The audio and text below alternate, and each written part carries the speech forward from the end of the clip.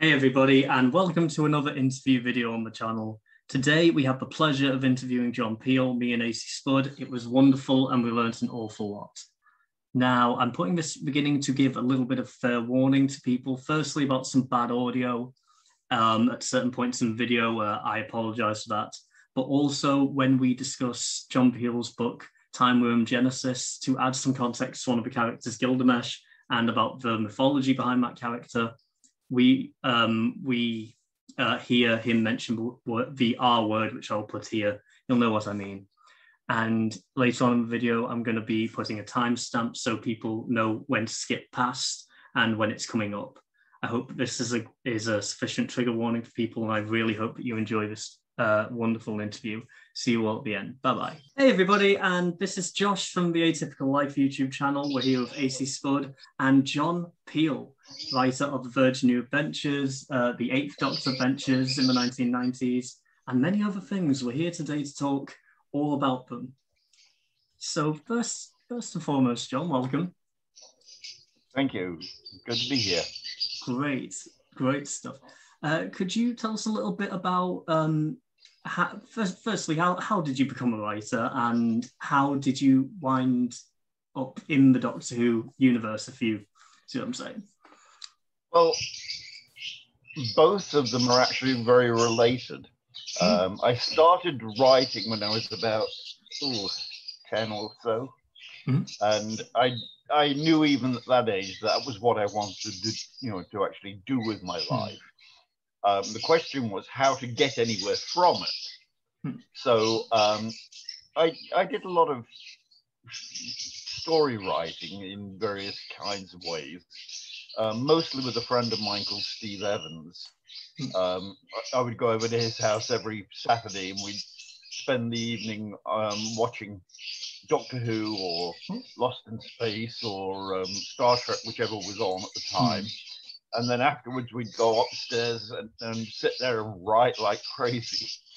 And as a result of this, we ended up writing some Doctor Who short stories because we loved the show so much and we thought we could have fun with it.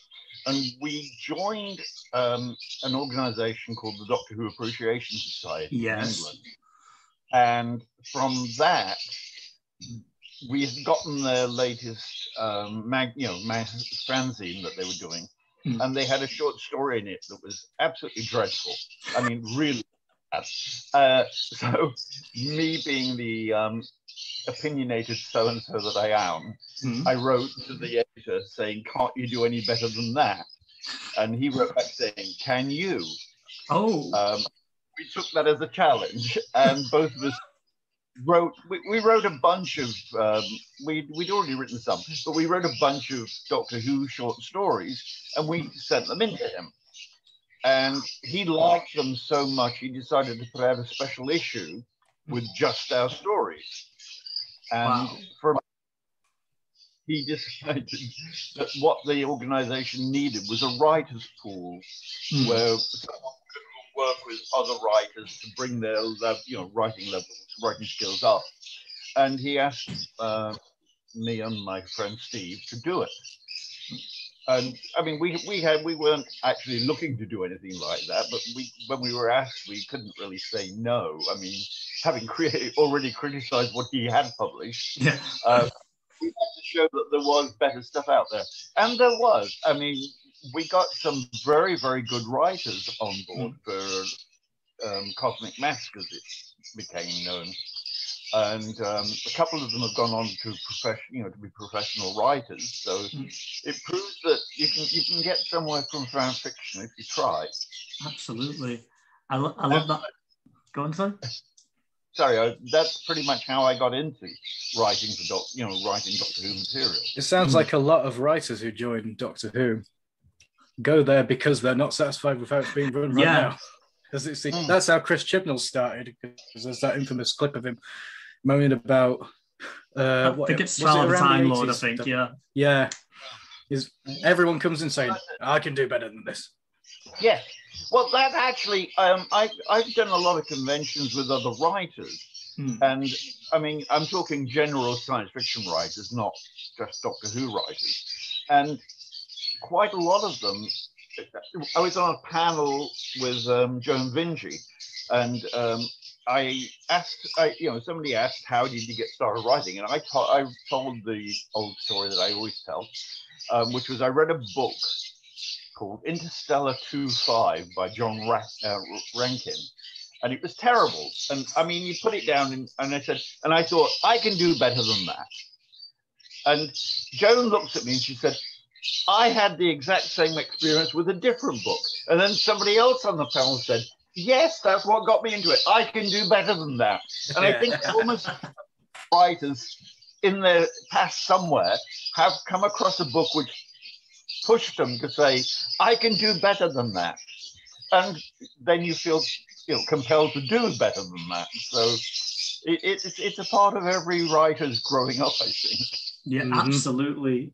So anybody watching this and you do want to criticize the show, do better. You can absolutely. That's how you do it. That's how you do it. That's how I'm thriving at uni right now, because I look at everybody else's work and I say I can do better than that. Yeah, absolutely. That's the start of everything, really. Yeah, 100%. So I think that maybe asking this a bit too early on, but looking through your Wikipedia page and looking through the TARDIS wiki, a lot of your stuff is very linked to Terry Nation and the Dalek work. So you did some Target books on Evil of the Daleks, is that right? And a few of the other 60s Dalek stories. Did you have a good relationship with Terry? How did all this come about? Well, it started when St. Martin's Press asked me about... They were thinking of doing a Doctor Who book, because at that time Doctor Who was really taking off over here in the States. And they thought they would do a Doctor Who book and start cashing in on some of it. And the editor didn't know the show. So he thought, I better contact someone who does. And he called me up and said, can I run these ideas past you? And they were dreadful. I mean, they were really, really bad. So I told him, they're not going to work. They won't work. Do you remember what some of these specific ideas were? The only one I can remember was someone had sent in a thing which was titled something like, Why Tom Baker is the Greatest Actor. Actor, full stop. Yeah, and then that was like, and I said to the editor, look, if you try publishing that one, you're going to annoy all the fans of every other Doctor.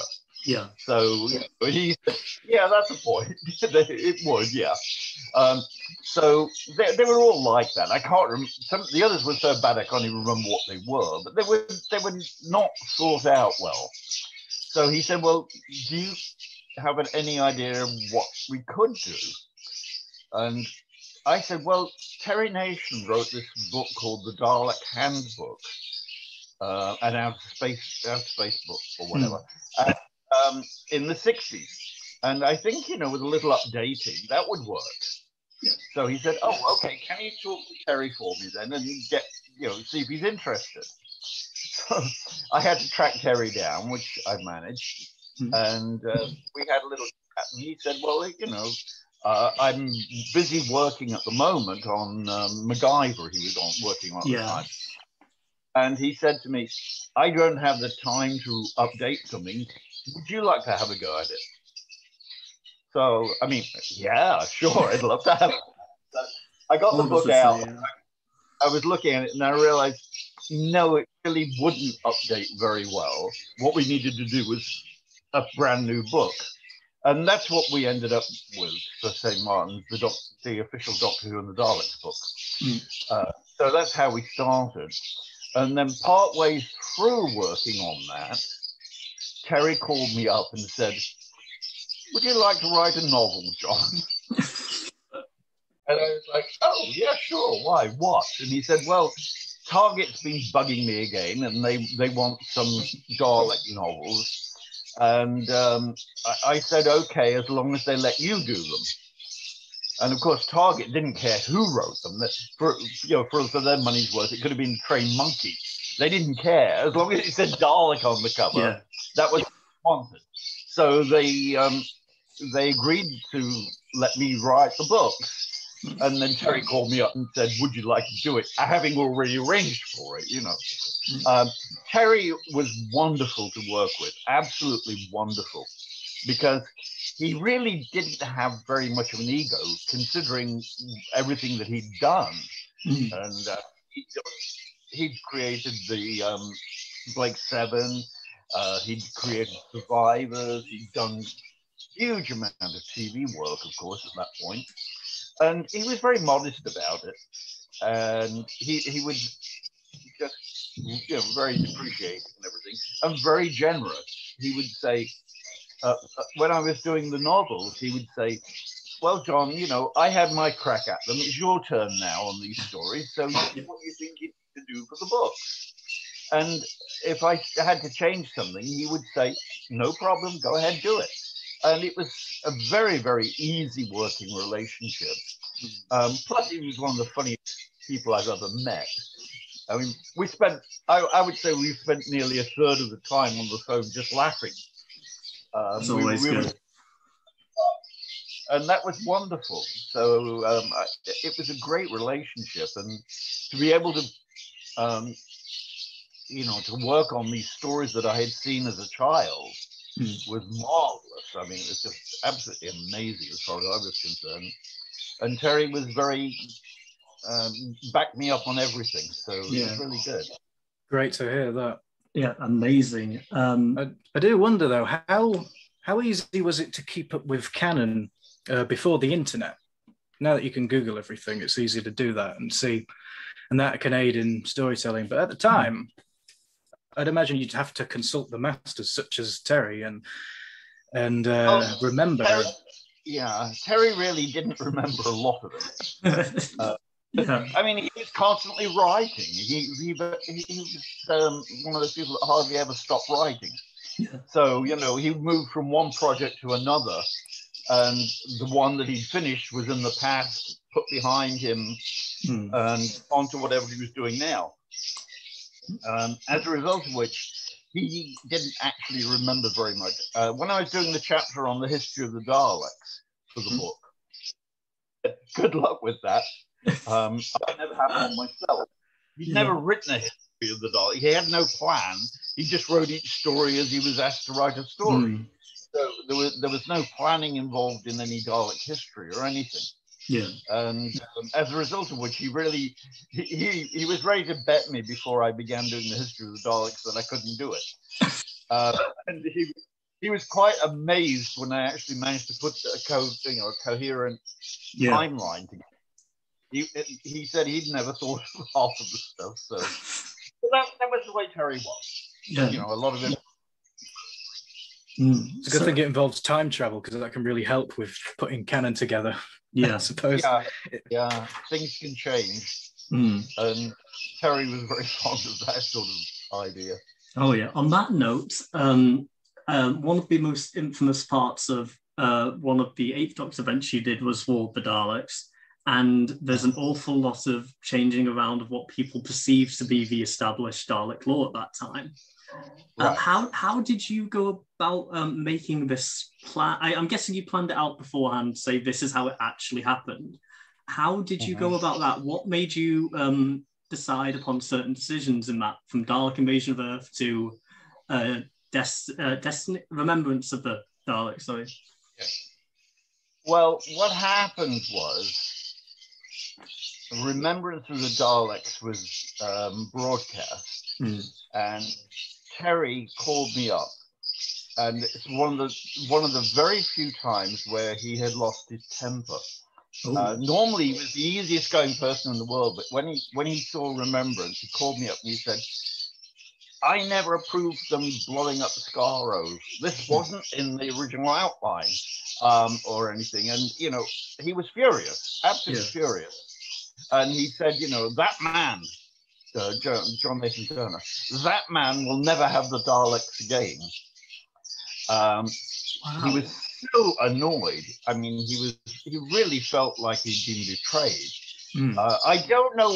I talked to Ben Aronovich, and Ben assured me that the outline that he wrote had included the destruction of Skaro, and I believe them. Yeah. So I don't know whether it's just that Terry skimmed over the outline and didn't see that part, or whether JNT was pulling a fast one. I mean, we'll probably never know. But I know Terry was absolutely livid. When it came time to do War of the Daleks, I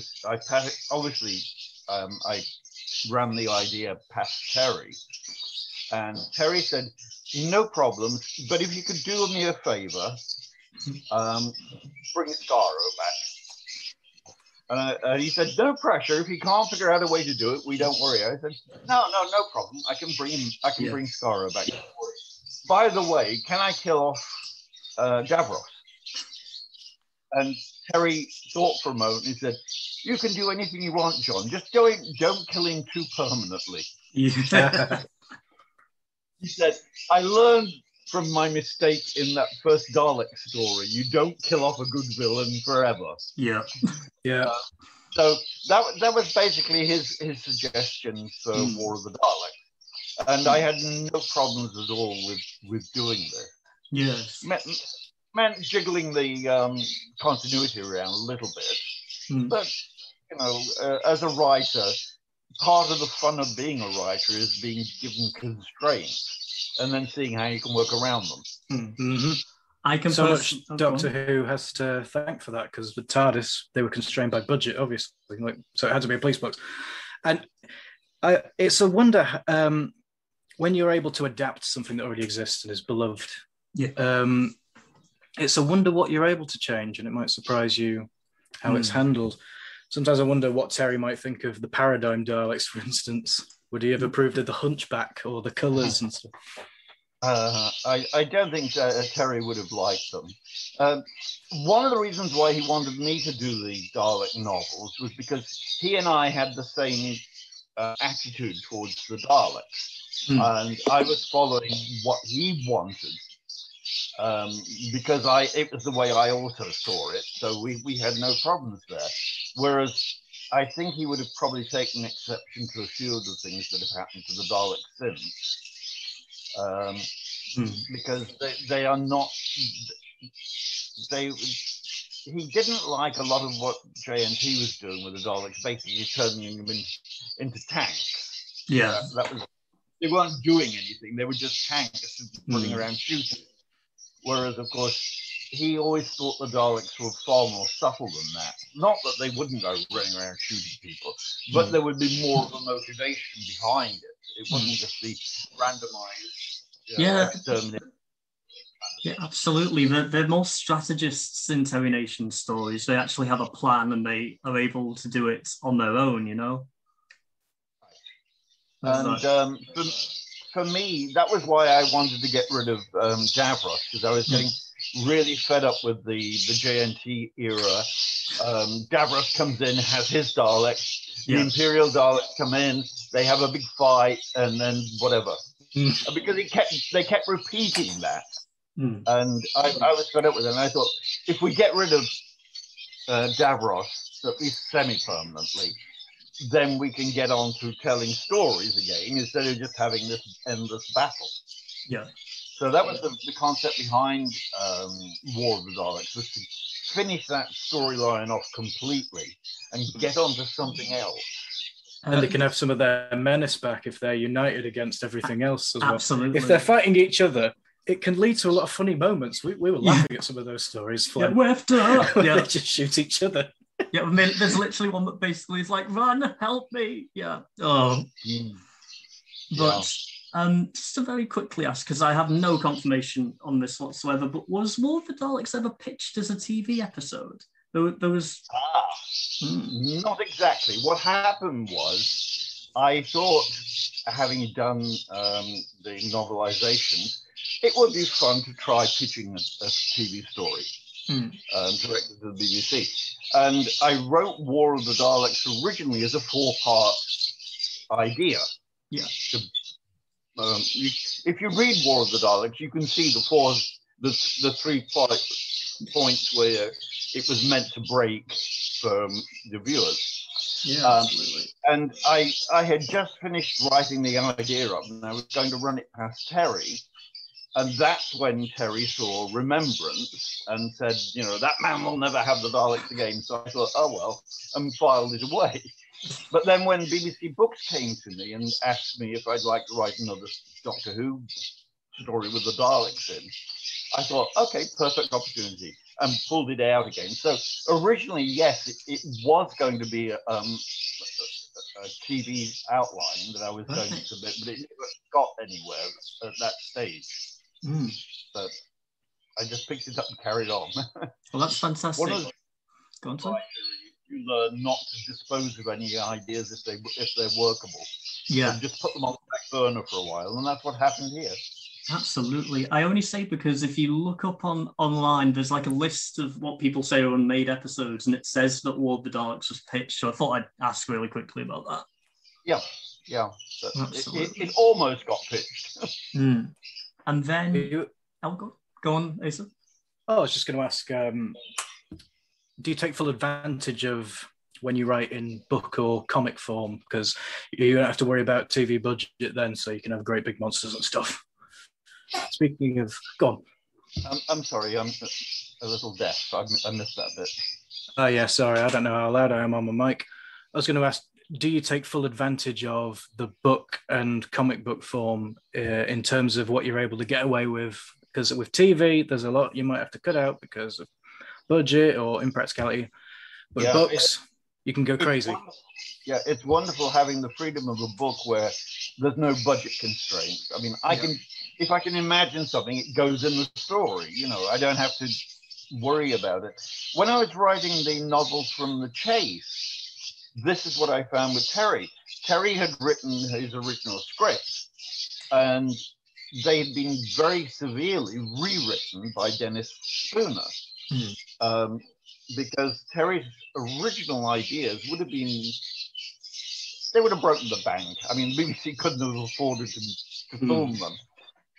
So Dennis had rewritten them on a level where they could actually spend the right kind of money. So when I was novelizing The Chase, I put all those bits back in again that couldn't be filmed.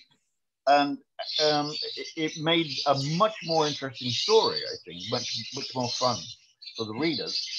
And when I was doing War of the Daleks, my immediate thought was, let's do things that you could never do on the TV. And that's why I have this whole opening sequence of the Sol Dalek War and blowing a planet out of the sky. I mean, it would have blown the budget for Doctor Who for an entire year to put that in. But I mean, I could do it. And Terry loved it. It was one of Terry's favorite bits, the idea that the Sals are on their way to becoming the Daleks. They're becoming what they hate. And Terry liked that concept. So really fun. Sounds fun. Yeah, sometimes on Doctor Who, a story might be hampered by a bit of soapy drama that it's got to be there because we've got to save a bit of money. There's some Dalek stories where it's like, okay, human scene, we just got to skip past this. Yeah, I'm going to feel sorry for you when you're dead. Absolutely. I'm not going to cheer. Go on, Flem. I was going to say, I feel like the Thals are quite interesting characters in themselves, and the fact we haven't seen them in quite a while, be it on TV or in books. I don't think they've even been used in books in about 10, 15 years, so I'd be very interested to see them in the show again, Yeah, I mean, as far as I was concerned, the Thals were an essential part of Dalek history. So bringing them back made perfect sense to me. Especially after the only other appearances in Planet of the Daleks. Well, Genesis as well, but that's back on Skaro. But in Planet of the Daleks, we have them, and they're hunting the Daleks. And I thought, well, why wouldn't they carry on? They're like, in many ways, they were kind of similar to the Jewish Secret Service hunting down Nazis. Except that the Nazis were hiding and the Daleks didn't bother to hide. I mean, but the whole concept was, you're going after your enemy. And I liked that whole thing, which is why I kept, putting it in. Yeah, I think they're absolutely important to the mythos. When I was a kid and I had New Who only and didn't know much about the classic series, I would remember in annuals where they'd explain the Dalek origin. I just remember, what are the Thals? How come they're not in the show? What? It turns out there's all sorts. Yeah, absolutely. This is only a hypothetical question, considering you knew Terry quite well. Do you think he would have liked the idea of the Time War? Just something off the top of my head. Do you think he'd like that idea of the Daleks and Time Lords going at it in a war? Oh, I think he would have thought it was perfectly inevitable, because the two of them would be on a collision course. Unfortunately, that was bound to happen. Yeah. I think he would have loved it considerably.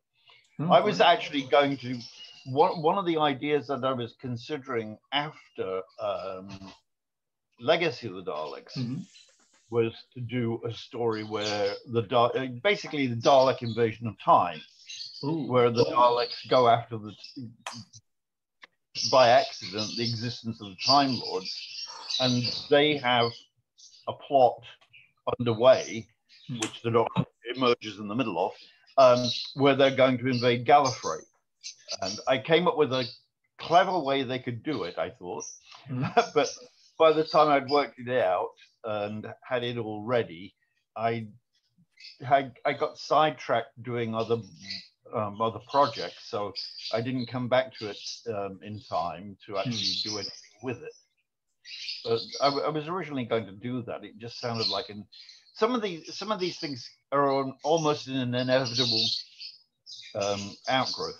There are certain things you come up with. You say, "Oh, I have to do this. This is too much."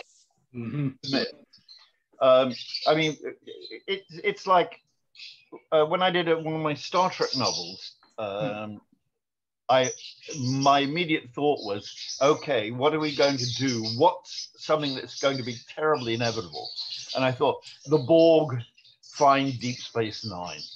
I mean, I thought that was a dead certainty. So unfortunately, so did my editor when I sent the idea in. He said, no, Paramount will never okay this. They'll want. Yeah. So, you have to hit the right moment. Otherwise, you're not going to get approval. So about the Time War is that it's such a big confrontation idea. It's the ultimate war idea that it would be weird to portray it. Like, how could you do it justice? So I liked how they handled it, where they would only speak of it, and it's like, we must never speak of it. It was a horrible thing. I want to forget it. Yeah, you'd see traumatized characters from it, and it's all in your mind what happened.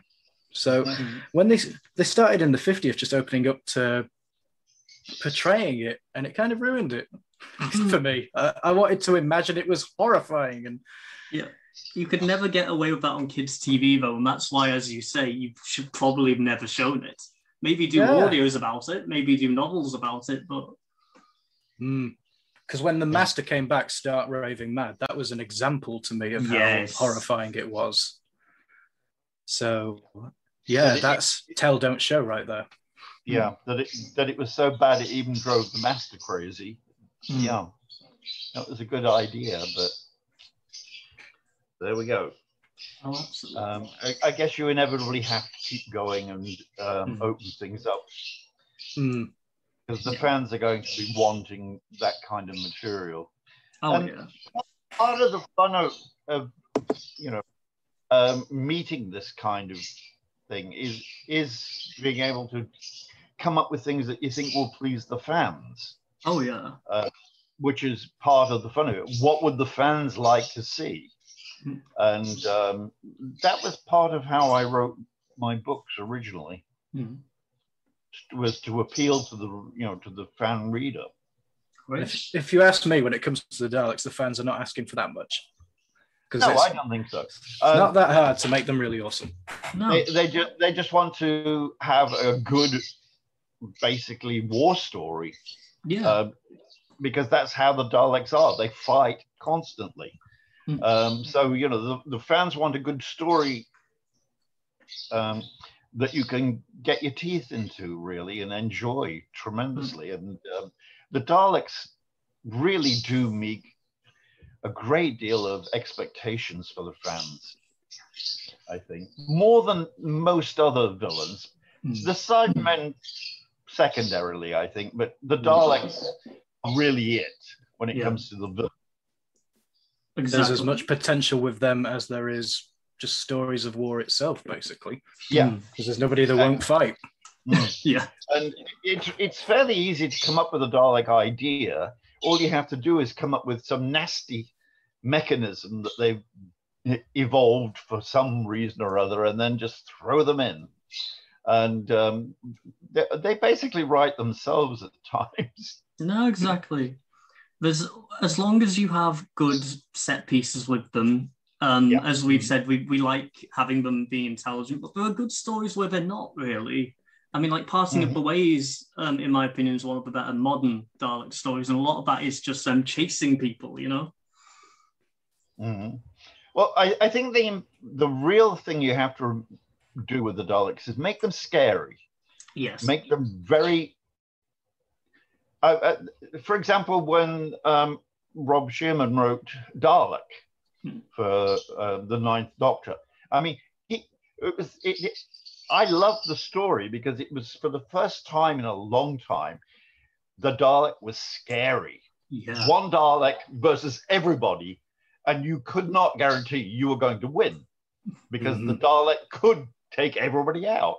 And that was exactly right. I think Terry would have loved that story because it really showed what the Daleks could do. It seemed so designed to confront everything that you would laugh at. It's like, oh, they keep saying exterminate, they don't shoot. It keeps shooting first. Oh, the plunger, it tears someone's face off. Yeah. It crushes their face. Yeah. Oh, the stairs, they can't get up the stairs, flies up the stairs. It was a conga line of failure for the humans. And as a kid, yes, it terrified me. I was up at night. I needed my bed away from the window because I was scared of it rising up from the window. My dad just looked at me and thought, they got the Daleks right. Because look at my son, he's a wreck. Well done. Well done. Yeah. Oh, absolutely. It's one of my favorite Dalek stories, that. Oh, yeah. I couldn't watch the finale. I couldn't watch Parting of the Ways. I couldn't watch it because they were back and there was too many of them. Yeah, absolutely. That was the perfect build-up as well. So you see what one can do, what can an army do type thing. So having them next to each other was fantastic. So, I say, that's brilliantly done. It was really lovely. So after War of the Daleks, not too long later, you wrote, let's see if it shows up here, Legacy of the Daleks. Yes. Disappearing into the background, but Legacy of the Daleks. Now, well, yeah, they actually asked me to do a second Dalek book before I'd even finished the first one. Really? I think, yes, I think they realized, as before, that putting Dalek on any cover is going to make it sell more. So they asked for a second one. And again, as I said earlier, you know, as a writer, if you get a good idea, never just forget about it. And I had originally come up with the idea for Legacy of the Daleks as a short story back in my my fan writing days. I'd written this short story with Susan on the future Earth meeting the Roger Delgado master. Ooh. And I hadn't really gotten very far. It was just a short story. But when I was trying to think of another idea for the Daleks for a novel, I thought, you know, that wasn't a bad idea. And it kind of set up a situation that I could make more use of. I could do more with the background. The idea of what would happen after the Dalek invasion has been defeated. How would people cope? Yeah. What would become of it? I mean, they wouldn't go straight back to exactly as it was before because they couldn't. There were too many dead. Civilization is on the verge of collapse. So I had all of this going on in the background. So I came, you know, from that original short story, I started developing the background for a longer story. And I like the idea also that the Eighth Doctor would suddenly try and make good on the promise that the First Doctor had done by saying to Susan he would come back and see her again. Absolutely. And he's finally got around to it, you know. Yes, no, absolutely. I was going to say they've just tackled Biss and Big Finish, of course. They've done that a couple of times now. So I think logically, for whatever reason, 8 just kind of fits that idea. I don't know what it is about it, but the Eighth Doctor seems to be the ideal fit to see Susan again. Yeah. Mm-hmm. And you get something of a restart sense with 8 because he's in the middle of 2 completely different generations. Yeah. He's got a sense of rebirth about him. Plus, Susan was always one of my favorite companions, and I just like the idea of just bringing her back. And it was interesting. When I finished the book, I wrote a little afterward saying, you know, that this was actually based on the short story I'd written for a fanzine. And my editor called me up and he said, "Oh God, John, I'm not printing that." He says, "I'm sorry, but if I put in there that this was originally a fan short story, I am going to be inundated with fanzines from now on.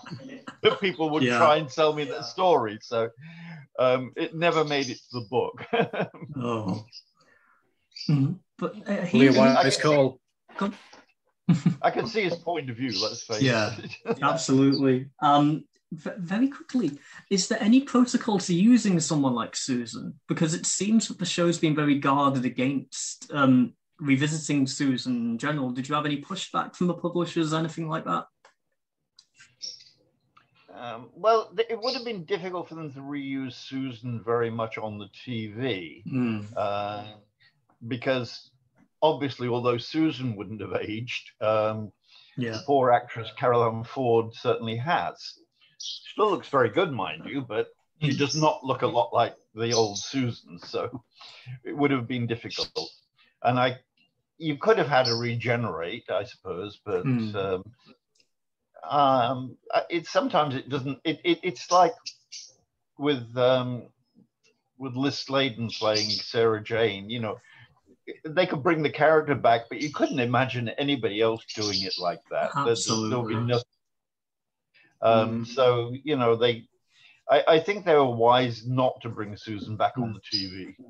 The only way I'd do it personally is say you see an older Susan at first, and then you have her regenerate. You need that visual carry on, I think. Because it's just it makes the Doctor look a bit mean. That's the consequence of it. It's better for the fans to think, well, maybe he went and visited her again, but we didn't see the adventure because it was just a big hug fest and nothing really happened.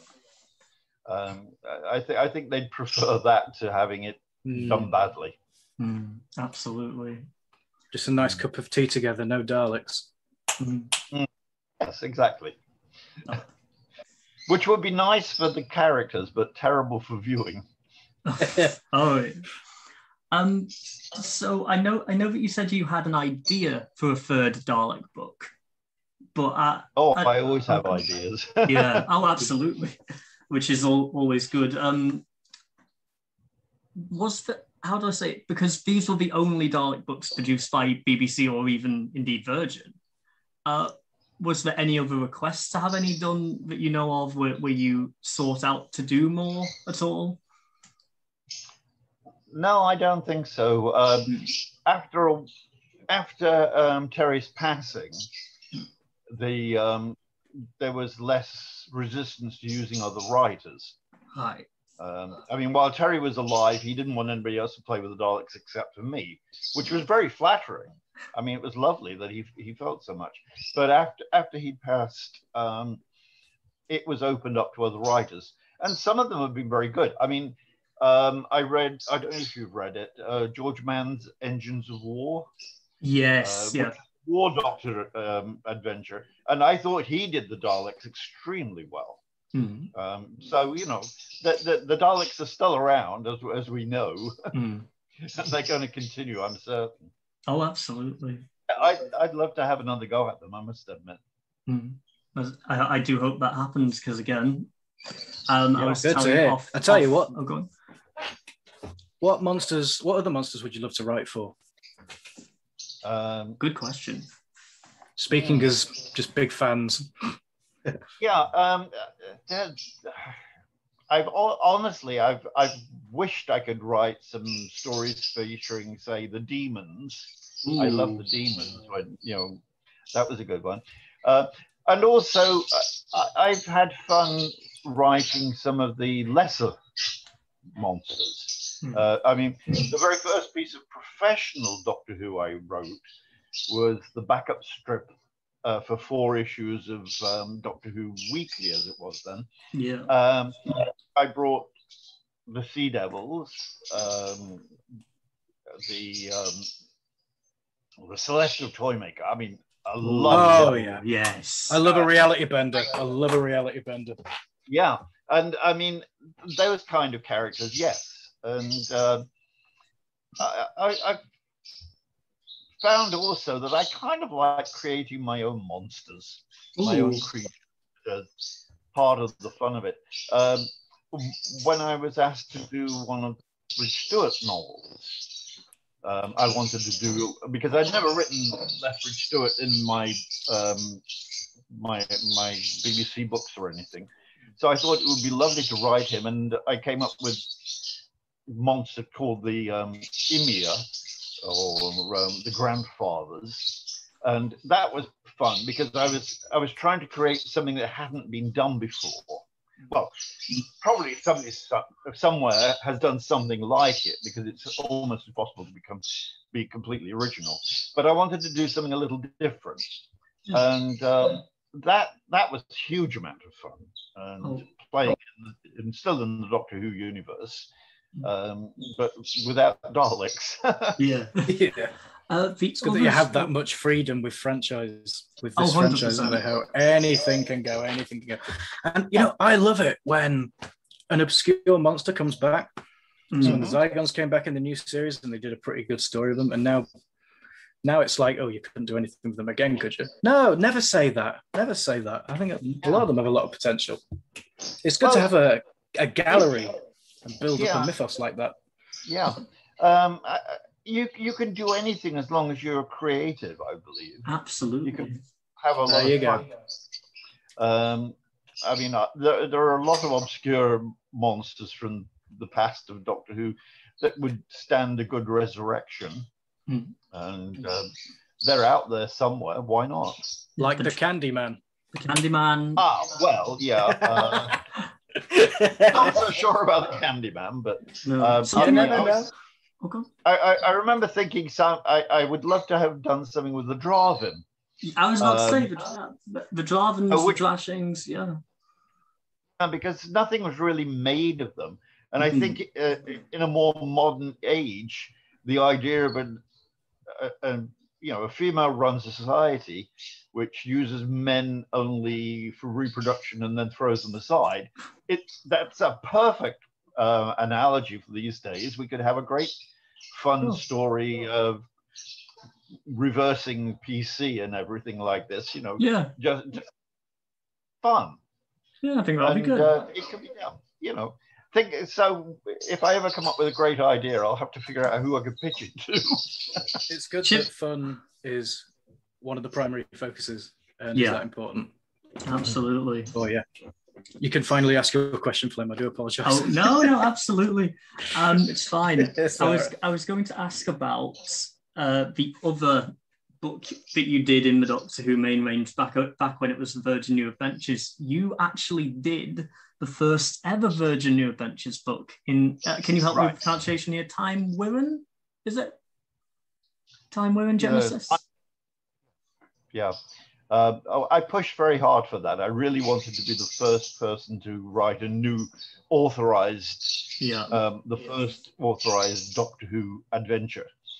And I pushed very hard with my editor to get to do that. And it was kind of funny because I met Terrance Dicks a little while later, and I said to Terrance, you know, did you really should have been the one to write the first one because, you know, you were so associated with the show. I said, were you a little upset when I got in there first? And he laughed and he said, not in the slightest, because I knew the first one would get all the flack, and then I could write my piece. Wow. That was quite, we had a good laugh about that one. But he was right. I mean, I got all the flack. And so I could see the wisdom in what he thought. That's what you get for being a more mature writer. Yeah. I guess. Hey, do you have to describe your new monster to the illustrator of the cover? Oh, yes. What happened was Peter Darvill Evans, who was the editor at the time, had come up with the initial concept of the time worm, but only as far as the very, very vaguest outline, not much description at all. And he left it to me to fill in the details, which would have to go to the others. What we were doing was we were writing the first 4 books all simultaneously. So I was writing the first, Terence was writing the second, Nigel was writing the third, and Paul was writing the fourth, all at the same time. So I had to write a sample chapter and a description and everything, a background for everything, which was then sent to the other 3 writers so that they could work from it too. So I wrote this introductory paragraph of, excuse me, of what the time worm was. And I explained that she was a cybernetic creature who had been human, but originally human, but had become more. And then this was sent off to Andrew, I believe it was Andrew. That was an Andrew. Yeah, that was an Andrew Skills cover.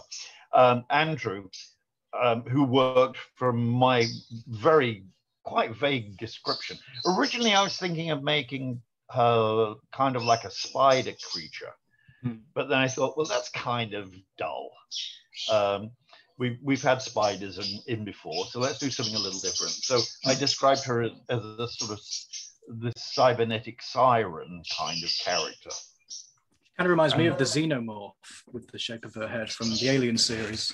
Yeah, I don't know whether Andrew was influenced by that, but then, I mean, the first I knew was they sent me a proof of the cover, and I was like, oh yeah, that's definitely not quite the way I was thinking of her, but definitely right. Yeah, it probably never is quite the way you think of it, but it's good in its own right. Go on. Exactly. Well, in fact, when I was doing the comic strips, that one of the huge parts of the fun of writing the comic strips is I would describe what I wanted on the page, but I had an image in my own mind, of course, what it would be. And the comic artist would actually read what I'd written and interpret it. So in no cases really were the strips the way I'd originally envisioned them, but they were all better, thank goodness. They imagined, and I was very pleased with them. So in the time worm cover, when I got the picture of the time worm, I was like, not quite the way I pictured it, but yes, I like it. You know? A eureka moment. Yeah. Good. I guess another question leading on about the Virgin New Adventures. We know that very much so that the people behind them wanted to make a more mature Doctor Who. They actually really planned this out. Supposedly they had like a series Bible and this sort of thing. Were all the writers clued in on this, or were you given quite a lot of freedom on what you could do, if you see what I'm saying? Well, I didn't have the problem because I was basically the one that was being experimented on. They didn't have a writer's Bible so much at the time. I'm trying to remember what I was sent. A little bit of background, just a little. And then what I tried to do was to work from that. And I would have all these, I wrote up a list of questions for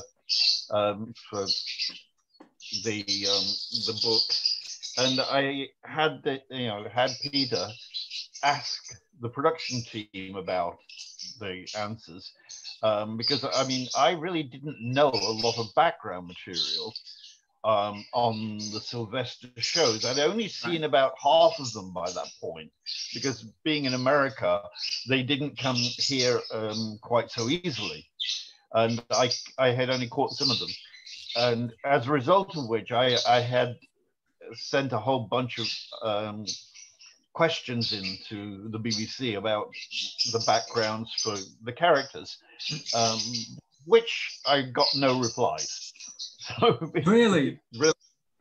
No. I wrote, for example, are Ace's parents still alive? Because in the show, you don't know. They don't say that there are any. There's the implication that the mother is still alive, certainly, but there's no mention of the father in any episode at all. So, I mean, I was asking, is he still there? Are Ace's parents still, together? And got no replies on any of these, because not because they were being nasty, but because I don't think they did. The questions had arisen in their own minds. Yeah, they had thought about these things. When I'm writing, I like to think about my characters, what's going to be motivating them and everything. So I like to know, are their parents alive? Do they have siblings?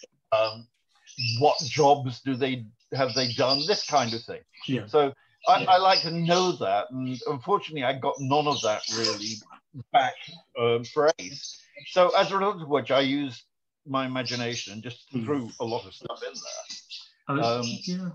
It would have been nice to have that.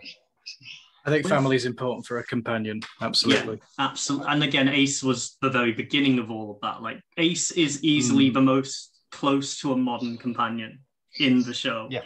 And one of the good things about those Virgin Adventures is they really expanded upon her and gave her a lot more character. Yes. Yeah. Well, I started doing that. You see, when I came up with the actual storyline for Gilgamesh, it wasn't my idea to use Gilgamesh.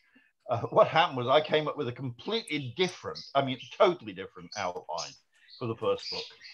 And Peter then said to me, yes, I forgot to mention, I want Mesopotamians in it. So then I had to go back and read just this little thing, yeah. just a small, And he said to me, do you know who Gilgamesh is? Well, he was asking the right person, because I literally went like, okay, here's my copy of the Epic of Gilgamesh, and it was right next to my computer. So I knew what he was talking about. We had all that discussion about putting him in, and I said, well, Gilgamesh is a hero in the story, but he is not what we would consider to be a hero, because he's got a lot of bad traits. Yeah. He's violent, he's unpleasant, he's egotistical, but he's the hero. This is the good guy. So and I said, and also he was very unpopular with his people, because he was constantly raping other men's wives. And I said, if we have him in the book, I can't really leave out all of these aspects of the character. How far can I go?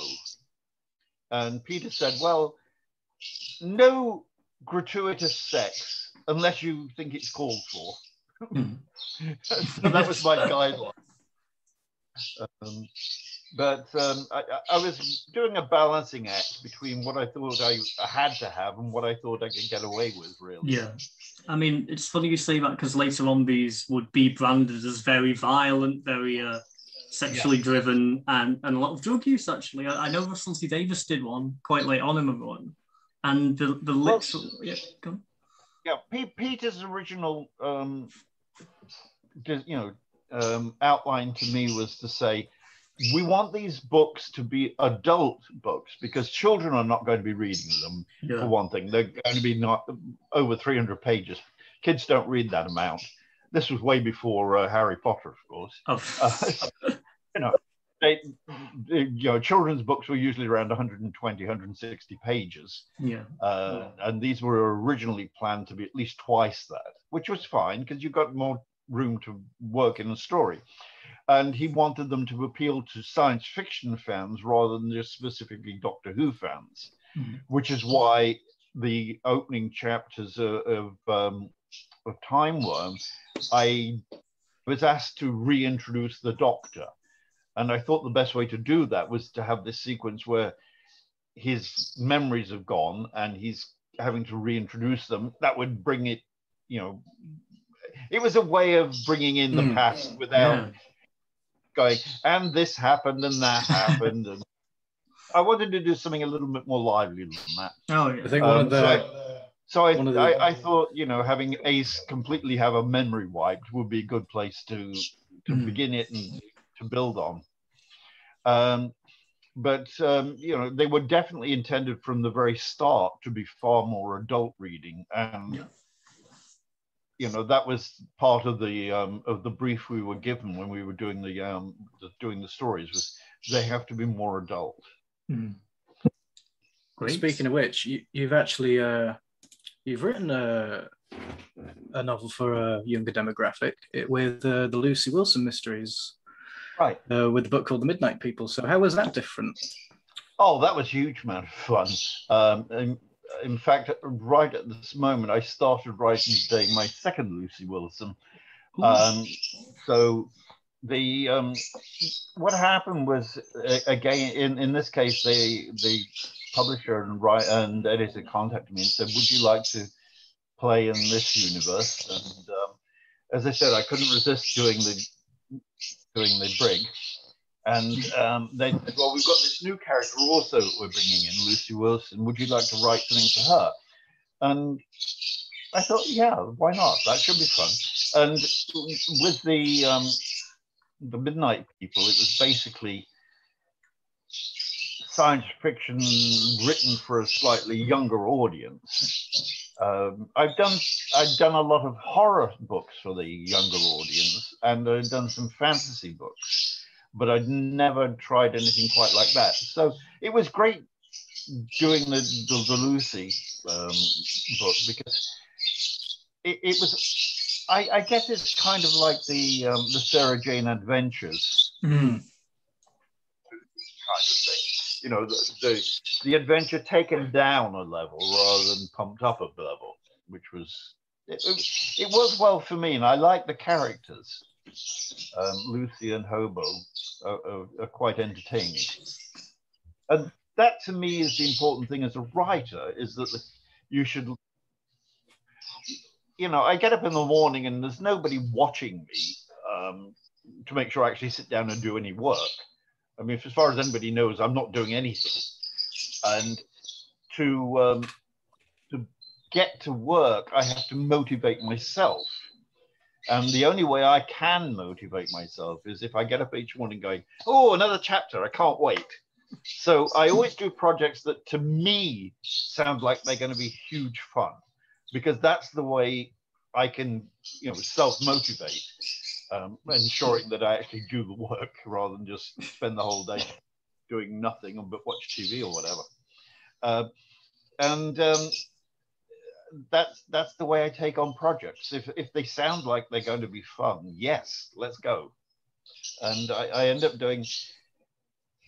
That was going back to Terry, actually.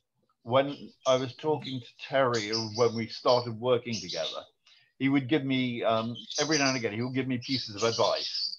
And one of the pieces of advice he gave me was, if somebody ever asks you, can you write whatever? Always say yes. He says, just say yes. Make it, be confident. Yes. He says, then you go away and panic. And then he says, but the most important thing is, after you've panicked a bit, sit down and do it. Yeah, because you've made it necessary for yourself. Yes, you pushed yourself into a corner. You have to do what you committed to. And I love that piece of advice. And as a result of which, I've done some very strange things over my career. Probably the strangest was writing a calendar. I wrote a calendar one time, which was bizarre. And I've only written one calendar, so it tells you how much I like doing it. But it was an experience. It was something I hadn't done before. And even now, I'm finding that I can get involved in projects which I've never written quite like that before. And it makes things lively. It makes it, entertaining. I've been writing for now 40 years. Good grief, 40 years. Yeah. So it's nice when you can get a chance to do something that you haven't done before. And in the case of Lucy Wilson, it was something I hadn't done before. And it sounded intriguing. So I thought, yeah, there they go. And as I say, now I'm writing my second because I had so much fun with the first one. Good to hear. Oh, yeah. So you've come into it as a seasoned veteran. After 40 years, I better be coming to something. No, that is great to hear. My background is I'm doing script writing at uni right now. So just hearing that idea of try anything, I really like that idea personally. Yeah. I already know that characters that you enjoy writing for is one of the best things to have, because the scripts, you will want to return to it. It won't be that hard starting again. Right. And it won't be that hard for you to come up with it. You've got like an internal consistency and logic in your head because you know exactly who they are. Yes. So having a companion that you'd love for Doctor Who, that you like writing for, does so much for you. It's a good idea. So a lot of my stories for uni, they've been character-based. There basically isn't a plot until the end or themes. Yeah. But I've wrote people that I would love to voice over and stuff. Yeah. And when I did the Missing Adventure that I wrote, Evolution, it was so much fun for me because they said, well, what Doctor, companion, and team would you like to do? And I was pretty sure that that Peter was going to expect me to say the first Doctor and Susan. But I actually went with the fourth Doctor and Sarah, because they were my favorite combination. And I just loved doing that, getting into Sarah's voice and writing her, because I just adored her as a character. And it led to one of my favorite things, in fact. I did a convention with, which Liz Sladen was also at. Yeah. And this was while I was actually writing the book. And I went to her and said, Liz, I'm doing a novel with Sarah Jane. And Sarah Jane meets her own idol. And she said, she leaned forward and took my shoulders and she said, who is it? And I said, it's Rudyard Kipling. And she said, oh, thank God you picked somebody intelligent. And then she gave me the biggest hug. No. And then she was still very protective of her Sarah character. And it was just so lovely. I mean, she was such a sweetheart. It was definitely a highlight of my convention going, getting a big hug from Liz Sladen. Oh, sounds it. Yeah. Lovely, because that was one of the first companions. We grew up with her, didn't we? We grew up with her, with the Sarah Jane Adventures. That's what's so good about her. Like the basis of her companion. You could say most companions who are good these days, or any era in the show's history, have taken something from Sarah Jane's particular skill sets, attributes, etc. Like that's the bar to compare the rest to. Absolutely. Absolutely, yes.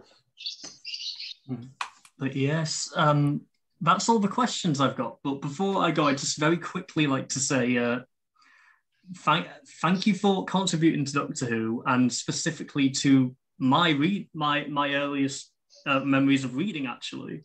Because when I was very young, my aunts were like very big on what came out in the 90s for Doctor Who, and they gave me 2 books. They gave me The Eight Doctors by Terrance Dicks, and they gave me War of the Daleks, and I instantly went for it because Daleks on the cover.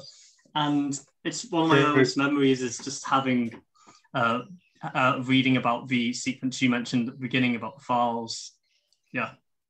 So but that's how you were introduced to the Daleks, not being terrified like I was. Oh no, TV. I had that first. I watched Resurrection of the Daleks. That was my first thing, and then I saw this. My Daleks, give me them. I would have seen it and gone, Daleks, no, put it away. That